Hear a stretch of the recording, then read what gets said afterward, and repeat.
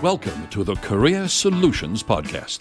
With more than 25 years' experience in career coaching via her own company, managing and leading teams in major corporations, host Marilyn Feldstein will share her experiences, tips, tools, resources, and success stories to inspire you to find the purpose and passion in your career.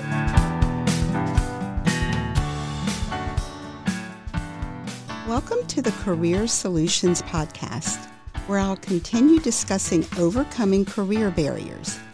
I began this series because I know that there are many career beliefs that we hold as true, and I'm going to challenge these beliefs to help you overcome them.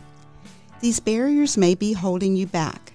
We may have heard them from our loved ones, friends, managers, and the media. Our focus today is on how we make career decisions and how others may influence these decisions. I'd like to begin by telling you about a client I worked with several years ago, who I was coaching on her next career move. During one of our sessions, she shared with me that her oldest son was in high school, and he loved acting in plays. He was considering what he wanted to study in college and his major. She had told him that she forbade him from majoring in drama, as she wanted him to have a business focus. We met on a Friday, and her son was in a play that Saturday. When we met again the following week, I asked her more about this, as I was very concerned that she was influencing her son's career decision, and he may follow her lead rather than his heart, which may take him down the path to unsuccessful careers. She said that when she saw him working behind the scenes and acting in the play, she was struck by how happy and talented he was. At that moment, she decided to tell him that she wanted him to be happy in his career and that she would support him if he wanted to major in drama. I was thrilled and share this with you because parents can have a strong influence over their children's careers. During the recession of 2008, I had a client who was ready for a career change and decided to leave a corporate position where there was no career growth, and she was very unhappy with her current manager. It was a tough decision, but she was ready.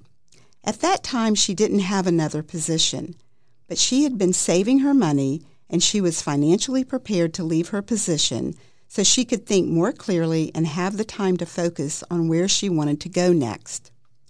She had decided to give notice that Monday.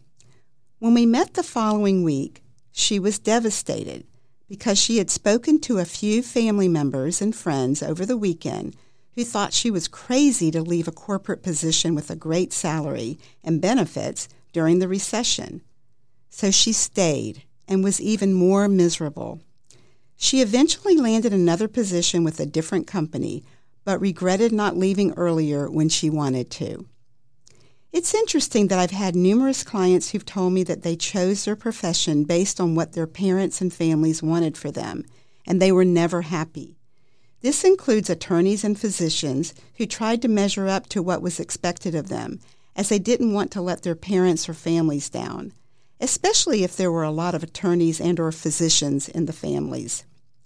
However, they were actually letting themselves down, because they were never passionate about going to work every day. They even knew that they had made a mistake during college, but felt trapped in their decision. You're wasting your life if you're trying to live someone else's expectations. I'm sharing these stories that may resonate with you, and they're examples of how we make decisions that impact our careers and lives. Let's go back to understanding yourself. One of the career assessment tools I use is a Myers-Briggs Type Indicator, or MBTI. The thinking and feeling preferences guide how we make decisions. You want to understand your preferences so that you can feel good about your decisions, as you will be the one going to work in this position every day. For example, if you're a feeling type, it may be helpful to have conversations with someone who is a thinking type to help you be more objective so that you can make decisions about honoring yourself. If you listen to family and friends who tell you that you would be crazy to change positions or careers during this time of uncertainty, they may not know what it's like to work where you work and the stress you're under every day that may be affecting your sleep, relationships, and overall mental and physical health. My recommendation is to only share that you're looking for a change with people who support you positively. You know who these people are. The others you can tell once you've landed your new position. You don't need their approval to manage your career. This is a good time to write down the names of those who understand and value you. People who understand and make you feel safe in being authentic. It can be a college professor or advisor, coach, mentor, former boss, spouse, or other family member. It's helpful to bounce ideas off of other people, but again, you want them to understand what you're looking for and to be supportive. They may also provide career choices you've never thought of. In today's podcast, we covered how we make decisions and how others may influence these decisions both positively and negatively.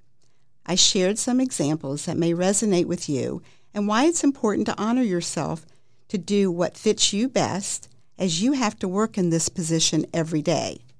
And I closed with a recommendation to make a list of people who can support your career decisions. Thank you for listening, and please share my podcast with your friends and family. You can also hear me on Apple Podcasts, Spotify, Stitcher, and other major podcast directories. Join me next time when I'll discuss the career barrier that no one is hiring and the only way to land a position is online. Visit my website at careerchoicesunlimited.com and ask me a question or inquire about my coaching services by completing the contact form. You can also connect with me on LinkedIn.com and let me know that you heard my podcast.